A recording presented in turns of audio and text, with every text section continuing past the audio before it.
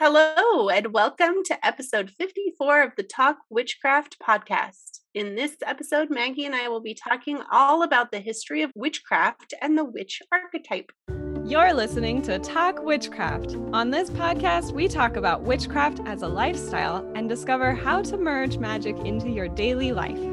Every week, we'll demystify witchy topics like tarot, astrology, crystals, herbs, and more as you develop your personal brand of magic and create the life of your dreams. We're your hosts, the Mystic Sisters, Erica and Maggie. In this segment of the show, we choose a tarot card for the week, and we look for moments that relate to this card in our daily lives. So for this episode, we chose the Four of Pentacles, and the theme of this card is stability, particularly material stability. So in the Four of Pentacles, there's a person who I think is in control of their money. They have a pentacle on their lap, and it's held inside a square that he is making with his arms. And then he has two pentacles that are secure under his feet as if they are supporting him, and a fourth pentacle placed on the top of his head on his crown, which is less secure. So that could represent different types of investments that are supporting, really secure and kind of risky. But that's sort of the theme of stability and resting that we see in the fours, because the person isn't stressed about money, they can rest their mind. The thing to remember is that pentacles aren't just about money. Pentacles are about all the different material possessions and physical realm experiences. So these different secure and risky investments and the supporting coins could be having a secure job that pays the bills and testing out starting a business on the side. Or it could be building up your skills by investing time in practice, but taking chances on new techniques that will help you improve more quickly. So don't limit your interpretation to only considering money. So do you have a story about the Four of Pentacles? I am going to be interpreting it as money, even though I told you not to interpret it as money. Well, you didn't say not to. You said it doesn't have to. I just paid off all of the debt that was related to my marriage. Hooray! So I am free of all of that marital debt. The only debt that I have left is mine. It's my car and my student loans, and then of course the mortgage for my house. All of the debt that I accrued during my marriage is now gone. So huge milestone. So now kind of the risk that I'm taking, the difference is I'm doing a lot more in terms of thinking about retirement, in terms of building my wealth, building up my savings, doing a lot more figuring out how I want to use my money and where I want it to go and how I want it best to serve me. Nice. So figuring out different levels of security, like the guy. How much do I want to keep for myself? How much do I want to, put out into the world in the form of investment? How much risk am I willing to, do I want to play the stock market? Probably not. That's really scary to me. But definitely retirement accounts, that kind of stuff. I'm more of a saver than a stock market wealth builder. Well, for me, kind of similarly, we've been figuring out what we want to do, my husband and I, Dana. I've been reflecting on this mumbles and things thing that I've been doing for 5 years now. And one thing that I've always kept in my mind is how it's definitely a privilege that I have been able to kind of risk things by doing something that I wasn't sure if it would pay off, because we're able to live on one income basically. So that's kind of what I've been thinking about with the way that in terms of jobs, I guess, the security of jobs, that I could feel secure in trying something new because I had the stability of my husband's position. We had guests this weekend for a polo tournament, and someone was asking what I do. It's always kind of an awkward thing of trying to describe what I do. I've settled on content creator, but it did make me start thinking about things in these terms. Shall we move on to our main topic? So we are talking about the history of witchcraft and the witch archetype. And so we have this word, a witch, which it seems to have a power of its own. no matter who you say it to, there's always some sort of reaction. Like when I was talking to this person from my story, I said I teach witchcraft online, and it definitely took them aback because I know they were not expecting that at all. And so then their reaction was the good kind or the bad kind. And later he apologized because he was like, of course, it's really rude of me to assume you would be associated with the bad kind. But anyway, that's kind of what we'll be talking about today is this perception of witchcraft and how it's changed throughout history, because this 5-letter word really does contain the mysteries of humankind. It encompasses fear and magic, mysticism, nature, all of these things in a swirling potion of history. So we're going to talk about the history of witchcraft and how that archetype has changed. If you're really interested in learning more about this than what we can present in this podcast episode, we highly suggest a book. It's called A History of Magic, Witchcraft, and the Occult, which was produced by DK Publishing and written by several historians. It is 300 pages of exactly what the title promises, beginning in prehistory and documenting witchcraft up through the internet age. And that's good because humans have been using magic since we first became aware of the environment we live in. So it's good that it spans this entire history of humans. There are clues about prehistoric rituals, such as the Karnak stones in Brittany. Those stones are aligned with the rising and setting sun at various points throughout the year. There's evidence that there's some sort of ritualistic aspect to these stones. And there's various artifacts found around the world, Asia, Africa, North and South America, before 400 of the current era. There's spell books, protection wards, amulets, talismans, and all sorts of things that are evidence of magic users. And you can see this in like the American Southwest. There are ley lines all over the place. There are different types of hieroglyphics and petroglyphs indicating rituals, indicating different kinds of fey creatures. And so that prehistoric time has a lot of evidence literally written in the stones. Good one. As we move on to the medieval period, which lasted between 400 and 1500 current era, Christianity was spreading west and north, and Islam was spreading east and south from Southwest Asia. We begin to see witchcraft as a sin against these dominating religions. Both religions believed ancient magical traditions were a challenge to their authority, and those magical practitioners, high priests and priestess, monks and healers and wise ones who were once revered became ostracized and driven to practice in secrecy. And that led to the persecution of witches or anyone who is outside of the patriarchal status quo, which reached its peak in the Renaissance era between 1500 and 1700 CE. And at this time, a dichotomy was emerging in Europe. Things were classified as good or evil, and there was no room for the spectrum that truly exists within all things. So anything that was opposing these European powers was considered evil. Anything that was supporting it was good. And as these European colonizers spread this simplistic lens of viewing the world, they were expanding their territory to North and South America. And that lens of anyone who resisted their colonization was cast as evil. Anyone who joined this expanding power was cast as good. And this was also the time when new branches of magic based in science of the time were developing, such as Hermeticism, natural magic, and alchemy. Between 1700 and 1900 CE, in a period known as the Enlightenment, prosecution against witches lessened as new enemies of the powerful religion prevailed, science and industry. People revolted against the oppressive religious power in the name of individual freedom and creative expression. This created space for magical practitioners to reemerge from the shadows with traditions such as the Golden Dawn and voodoo. I just listened to a podcast from Mystery Team Inc. all about it, the Hermetic whatever of the Golden Dawn and Order. Yes, thank you. Oh my gosh, they were insane.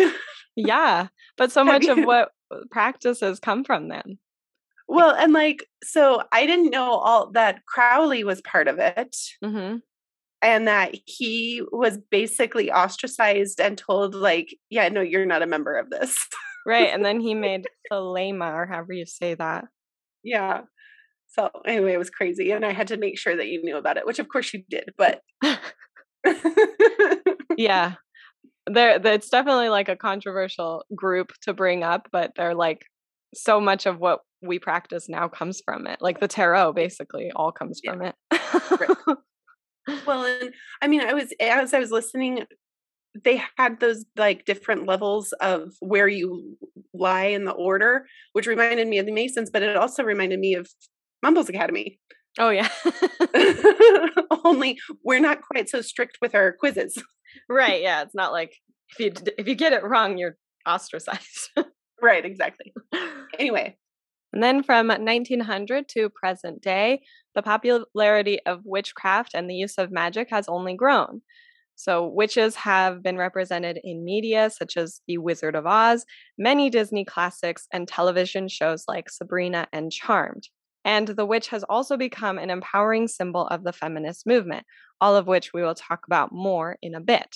Believe me, this was a very brief history because I could talk about the Enlightenment period and the occult and Sir Arthur Conan Doyle and all of his seances for hours and hours and hours, but I won't.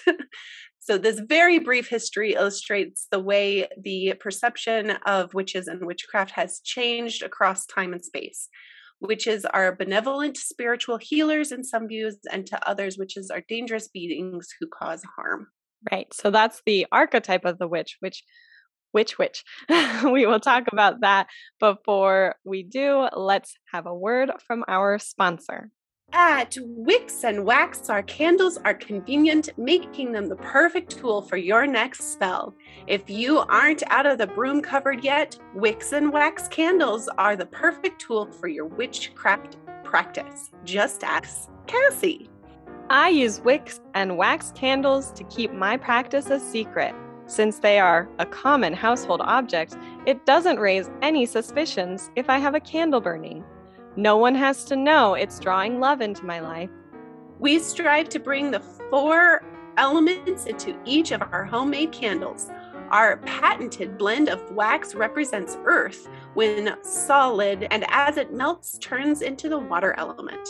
The smokeless smoke brings in the air element, and of course, the flame is the fire element. So if you're in need of a candle for your rituals, just call up Wicks and Wax today and we'll get you set.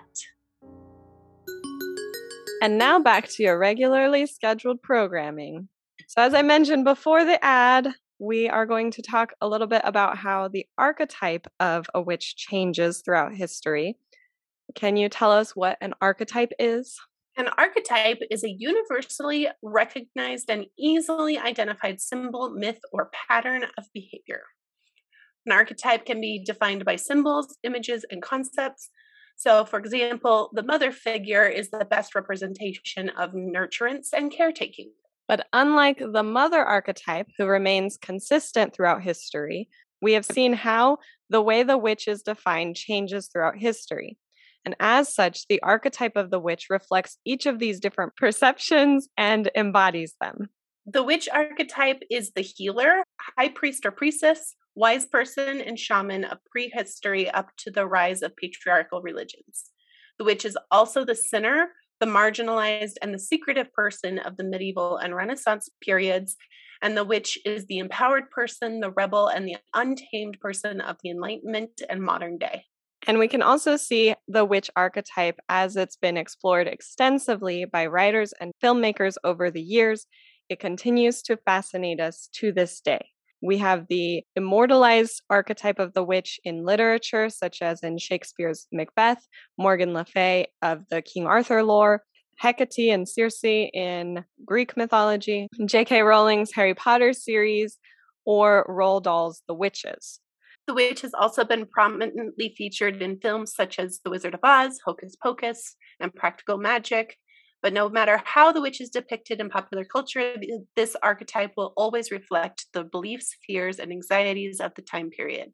And that's what makes the witch so interesting. Something that I've noticed about myself as I'm learning more about the witch and coming into my own beliefs and practices is that as I read and as I watch and learn more about history, I'm finding that anytime a woman in history is perceived as evil or overbearing or any of those negative traits, and in particular, I'm thinking about, because I'm reading Philippa Gregory's War of the Roses novels again, Elizabeth of York. Throughout history and in other works of literature and media, is portrayed as a witch, as this horrible monster who was determined to and ambitious for her family, pushing things, the puppet behind the stage. She's portrayed very badly. But Philippa Gregory takes on this aspect of her being a witch and displays that ambition for her family as more of a positive trait of protection and wanting the best for her family and wanting good things to happen and wanting bad things to not happen. And I'm finding that more and more as I'm seeing true women portrayed in history that way, trying to look at them through that lens of the witch archetype, of who they are and what they're being represented as and who they probably truly were and why they were portrayed that way. Yeah, it's interesting that example using that word ambitious, especially because we chose this for Capricorn season. But I do think that any woman who tries to do something that is beyond what the status quo has set, anyone who's ambitious or has goals and dreams, is labeled as a witch or bad or evil in some way in order to bring her down. And it happens with men too. It's not like a gender thing specifically, but it is very much more frequent with women labeled as witches. And then there's the whole thing where people will use the term a witch hunt in the wrong way, where it's like completely like Trump's been using that all of these, anything that goes, tries to hold him accountable, it's a witch hunt. And that's just ironic. I don't know what the thought is. I'm having like the second thought forming in the back of my head that's like distracting me from the one that I'm trying to say. I was thinking about it with like Trump using the witch hunt, and in the way that someone like that is using the word witch, like identifying with the word witch, they're identifying with being the persecuted one and being the victim. And I'm trying to figure out how that fits in with the witch archetype. Is that part of it? Like, because of the history of it? I think to a degree, yes, it is, as much as we hate to admit it. I think, though, what you said before earlier of he's using that term incorrectly because he's not being persecuted. He may feel like he is, but he's not. Right. Like he's being prosecuted. Exactly. His privilege is being challenged, and that makes people uncomfortable, which makes you feel like you're being persecuted, but that's not what's happening. So I think that in his mind, he feels that way. Like you said, I think that looking at, is it a true persecution or is it a privilege that's being challenged? And that's where the difference comes in. Right. Because I don't think that's part of the witch archetype, is somebody who's in a place of privilege. Right. I think people who are witches have privilege. Like there's like I am a privileged witch. I have privilege of my own, but I don't think it's part of the archetype. And so being someone who is being challenged, that's not part of it, I don't think. The archetype is the outcast, the person who lives on the outskirts of society, who is different, the rebel, the alternate lifestyle. Those kinds of things are what the witch archetype is all about. And so we have to look at where the person is in terms of the status quo, in terms of societal norms. in order to determine where they are on that scale. Yeah, and a powerful, like the most powerful person in America, potentially the world, the president, is not on the outside of society.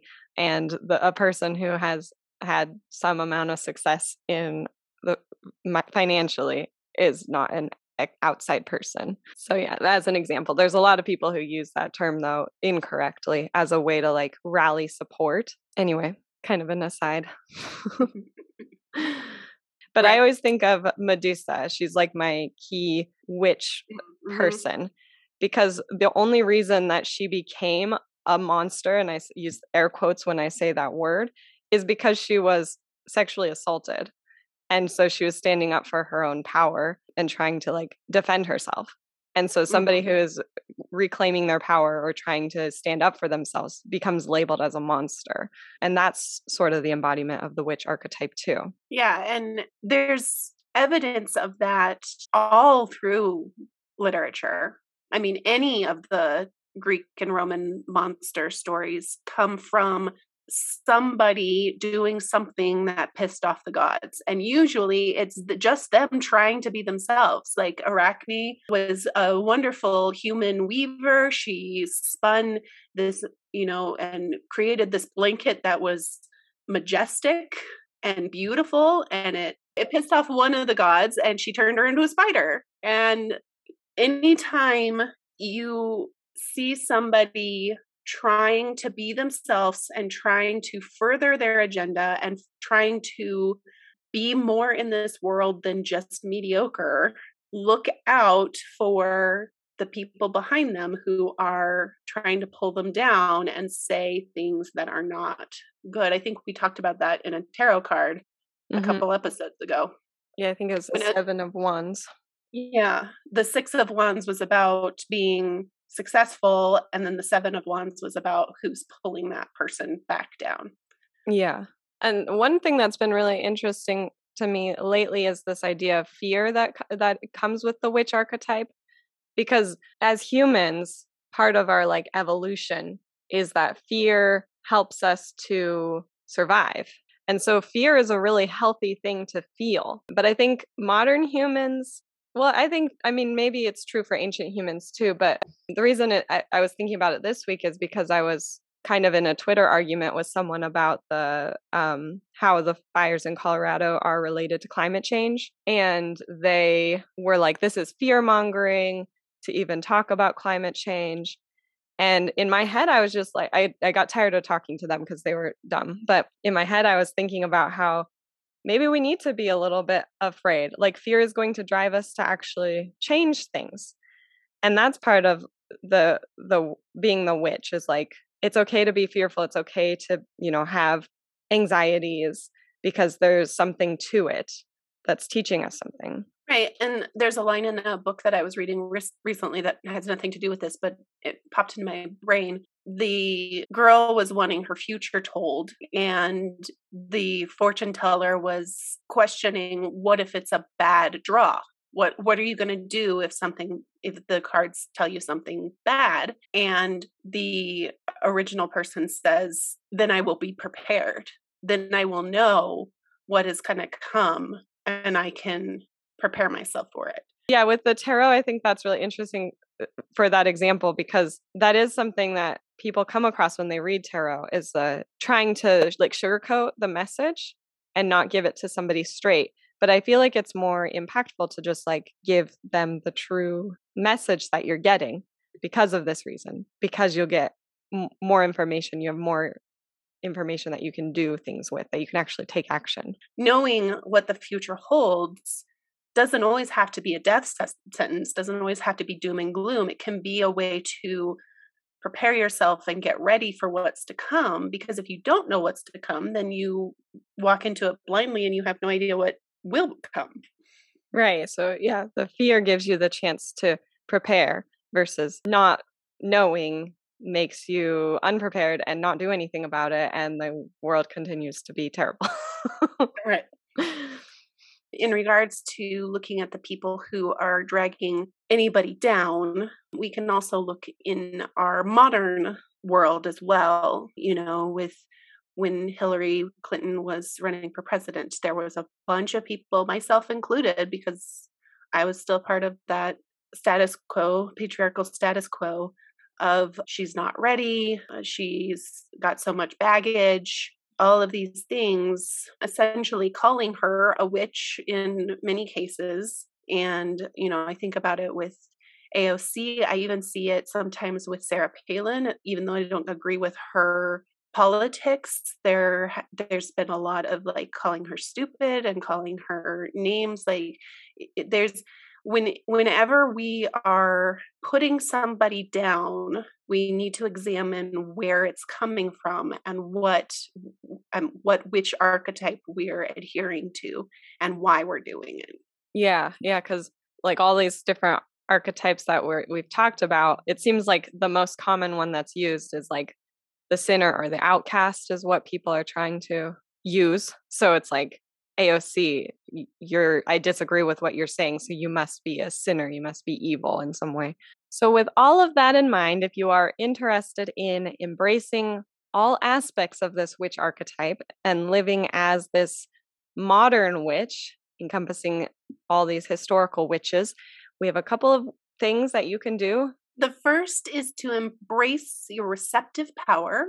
So the witch archetype is all about tapping into the power of the receptives. So it's important to embrace your own passivity. So much of our culture is about pushing forward, being productive, and taking action. And we can restore some of the natural balance by intentionally making space for reflection, destruction, and rest. And then the second way to live as a modern witch and embrace this archetype is to connect with nature, which is one of the core principles of witchcraft, living in harmony with nature, with the natural world. So spending time in nature, connecting with it, listening to the wind, feeling the sun on your skin, observing the moon, breathing the air, and when you do this, when you take this time to connect with nature, you start to see those cycles of growth and decline and creation and destruction and movement and rest. You see these more clearly in the cycles that you observe. And it also gives you this opportunity to open yourself up to receive the wisdom and guidance of nature. So this episode is brought to you by Comfrey. Erica is going to tell us about the medicinal properties, and then I will share the magical properties. So the Latin name for comfrey is Symphytum officinale. It is part of the Boraginaceae family, which is the forget-me-nots and heliotrope, hound's tongue, all of those like pretty, like they kind of bend their head. For comfrey, we use the root and the rhizome, which you can harvest in the spring or autumn.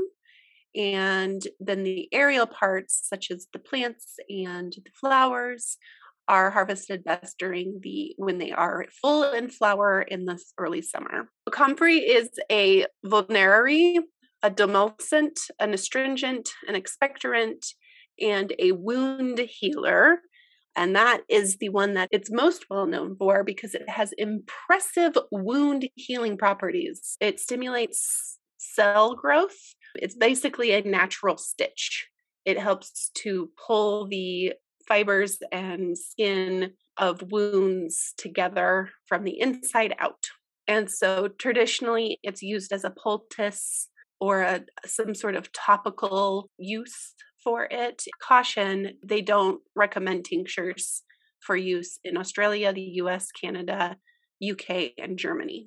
Don't do a tincture. Just do the poultice. It's great and will help heal your wounds in no time. So comfrey corresponds with passive energy, Saturn, the earth and water elements, and Capricorn and Aquarius zodiac signs. It is most used for protection, and particularly when it comes to traveling protection, so for safe traveling and with theft as well, so traveling and theft, and then if you combine those, preventing theft while traveling. So placing some comfrey in your luggage is a really good practice to help protect it from theft while traveling. It is used for healing, and Erica has mentioned all of those healing medicinal properties. And then it can be used for abundance and for attracting money. So the root of the plant is particularly useful for this area of magic. The particular area of abundance and money is when it comes to real estate and owning property. So if you're looking to purchase property, carrying the root of comfrey with you to help you make sure that that happens. And then sort of along the same lines, it's associated with stability and endurance. So if you're looking to have success in the long term, such as saving up enough money in order to buy real estate, then this will give you the stability and the endurance to keep that goal, keep the momentum towards that goal for a long period. It helps with setting boundaries. So any sort of spells for setting boundaries, bringing good luck to you, and then use for divination as well.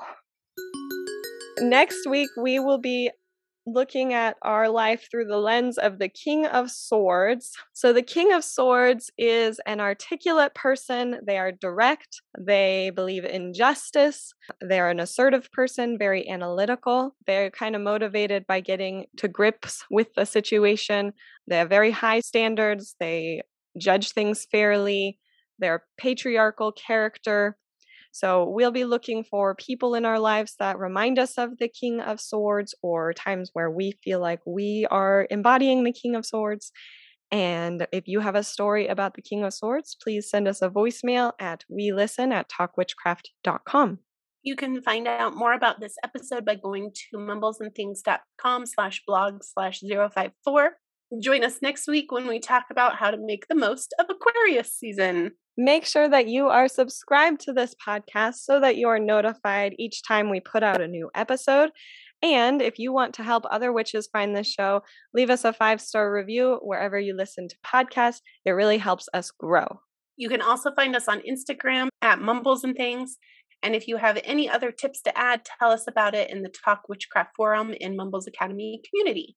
And don't forget to share this episode with your witchy friends and followers. Thanks for listening. Bye-bye. Bye. Perceptions.